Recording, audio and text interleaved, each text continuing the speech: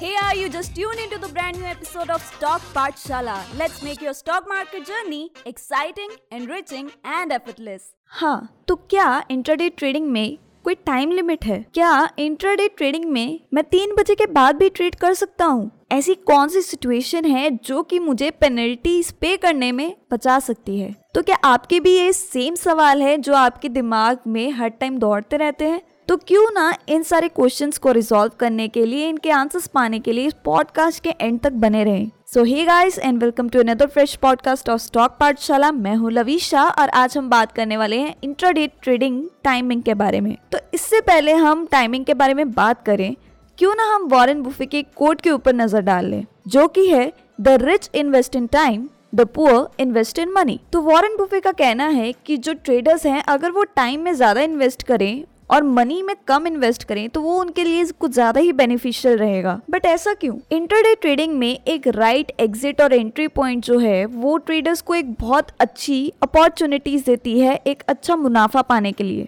लेकिन कैसे? तो ये कहा जाता है कि अगर इंट्राडे ट्रेडर मार्केट में एक राइट टाइम पर एंटर और एग्जिट करे, वो हमेशा उसको प्रोटेक्ट कर सकता है ताकि जो ट्रेडर है वो additional fees as a penalty अपने ब्रोकर्स को ना पे कर पाए। और अगर ऐसा नहीं होता है तो ब्रोकर उस टाइम पे कंसिडरेशन में आ जाते हैं, क्योंकि जो स्टॉक ब्रोकर्स हैं और जो उनकी ऐप है तो वो ऑटोमेटिकली जो पोजीशंस हैं उनको स्क्वायर ऑफ कर देती है, जिसके मुकाबले आपको एक पेनल्टी पे करनी पड़ती है टू द स्टॉक ब्रोकर, जो ऑटोमेटिकली आपके ट्रेडिंग अकाउंट से कट हो जाती है एज एडिशनल फी और एज अ पेनल्टी। और अगर आपको इंट्राडे ट्रेडिंग के बारे में थोड़ी सी और इन्फॉर्मेशन पानी है तो इससे ज़्यादा और अच्छी अपॉर्चुनिटी नहीं हो सकती कि आप इंट्राडे ट्रेडिंग को थोड़े से एग्जाम्पल्स के साथ समझें। तो ऐसा कौन सा एक आइडियल टाइम माना जाता है एक शेयर मार्केट में एंट्री और एग्जिट करने के लिए? तो जैसे कि मैंने पहले ही बोला, what time intraday trading starts, at what time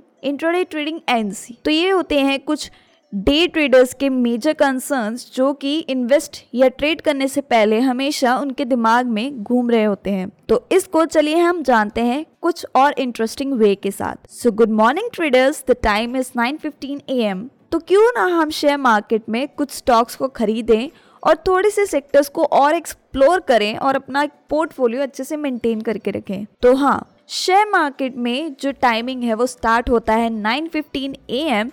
तो क्यों ना हम एक अच्छा स्टॉक देखें, उसका टेक्निकल एनालिसिस करें, उसके चार्ट्स को भी देखें, तो क्यों ना और अलग पैरामीटर्स को कंपेयर करें और आखिर में अपना एक ऑर्डर एग्जीक्यूट कर दें। तो दिन बहुत अच्छा बीत रहा है, बहुत अच्छे मुनाफे हो रहे हैं, but wait, good afternoon traders, the time is 3:15 PM। Let's square off the position. इससे पहले स्टॉक ब्रोकर हमारा ऑटो स्क्वायर ऑफ ऑर्डर कर दे और हमें पेनल्टी बननी पड़ जाए। यूजुअली जो ब्रोकर्स होते हैं वो पेनल्टी चार्ज करते हैं फ्रॉम ₹20 टू ₹50 अगर हम अपना ऑर्डर स्क्वायर ऑफ नहीं करते हैं 3:30 PM तक। यस, द शेयर मार्केट और डे ट्रेडिंग जो है वो बंद हो जाती है 3:30 यानी कि 3:30 PM को। So it is the right time to exit from the position. But ऐसे कौन सा टाइम फ्रेम है जो कि एक बेनिफिशियल साबित हो सकता है डे ट्रेडर्स के साथ, जिसमें वॉलेटिलिटी अच्छी रहे और कहीं ना कहीं मुनाफे भी अच्छे कमाने को मिल जाए?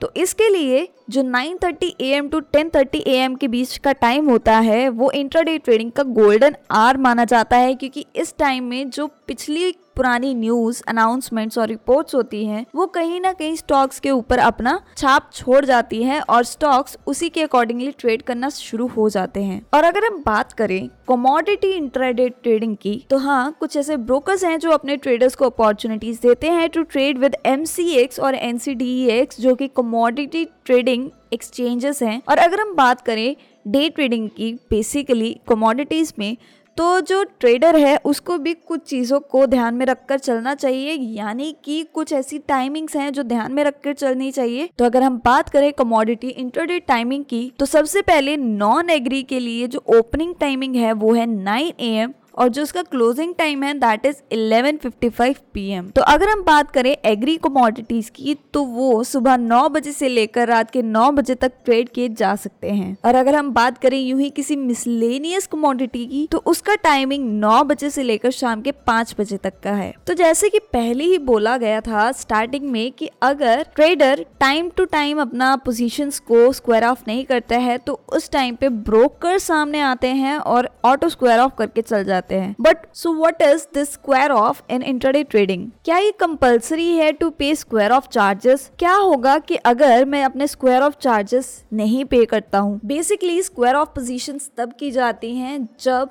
शेयर मार्केट बंद होने वाली होती है, यानी कि 3:30 PM के आसपास हमें अपनी जो ओपन पोजीशंस हैं उसको 3:30 PM से पहले ही बंद कर देना पड़ता है, क्योंकि अगर शेयर मार्केट बंद होती है तो उसके बाद जो ब्रोकर है वो ओपन पोजीशंस को ऑटोमेटिकली स्क्वायर ऑफ कर देते हैं, जिसके कारण जो ट्रेडर्स हैं उनको पेनल्टी पे करनी पड़ती है। तो क्यों ना यहाँ पर हम एग्जाम्पल ले लेते हैं अमृत का। अमृत ने एक इंट्राडे ट्रेडिंग परफॉर्म किया है जिसमें कि उसने स्टॉक्स लिए हैं दामोदर इंडस्ट्रीज के, जो कि एक स्टॉक ₹47 का है। तो यहाँ पर अमृत ने 100 शेयर्स खरीदे हैं दामोदर इंडस्ट्रीज के, जिसका टोटल कॉस्ट बनता है 4700। लेकिन अगर हम देखें तो टाइम होते होते अमृत को ₹7 पर शेयर का लॉस हुआ, यानी कि अगर हम टोटल देखें तो 100 शेयर्स के ऊपर उसको ₹700 का नुकसान झेलना पड़ा। और अगर हम बात करें तो आगे जाकर 3:30 बजे के आसपास अमृत अपनी पोजीशंस को स्क्वायर ऑफ करना भी भूल गया। तो उसके मुकाबले अगर और इसके बाद उसका जो ब्रोकर है वो ऑटोमेटिकली उसके जो पोजीशंस है उसको स्क्वायर ऑफ कर देता है,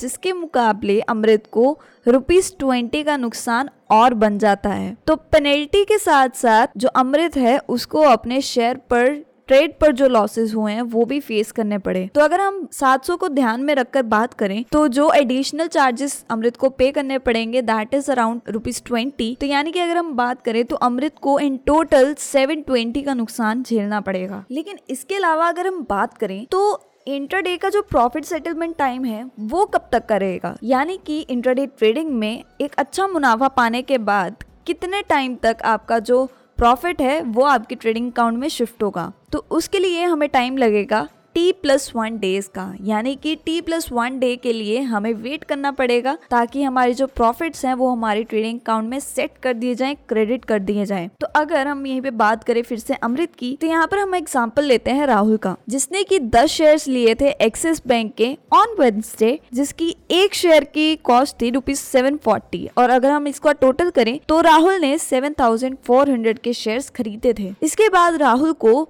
एक प्रॉफिट हुआ ₹10 का ऑन ईच शेयर। और अगर हम इसको टोटल करें यानी कि राहुल को 10 शेयर्स के ऊपर ₹100 का प्रॉफिट हुआ, thus making a good return of ₹7500। Hence हमें यहाँ से ये पता चलता है कि जो राहुल है उसके जो प्रॉफिट है वो क्रेडिट होगा टिल थर्सडे, यानी कि अगले दिन आफ्टर मार्केट आवर्स, यानी कि 3:30 बजे के बाद जो शेयर्स का जो प्रॉफिट हुआ है वो राहुल के ट्रेडिंग अकाउंट में शिफ्ट कर दिया जाएगा। बट यहाँ पर एक बहुत ही मेजर कंसर्न है जो हमें ध्यान में रखकर चलना पड़ता है, वो है कि अगर इंट्राडे ट्रेडिंग की गई है ऑन फ्राइडे तो जो प्रॉफिट सेटलमेंट है वो मंडे को किया जाएगा, यानी कि नेक्स्ट ट्रेडिंग डे। लाइकवाइज अगर हम बात करें कुछ भी हॉलीडेज की जो शेयर मार्केट में होती हैं तो उस दौरान जो प्रॉफिट है वो भी नेक्स्ट ट्रेडिंग डे क्रेडिट कर दिया जाएगा। तो अगर हम यहाँ पर स्पेसिफिकली इंट्राडे ट्रेडिंग की बात करें तो जी हाँ, इंट्राडे ट्रेडिंग टाइमिंग्स जानने बहुत ज़रूरी है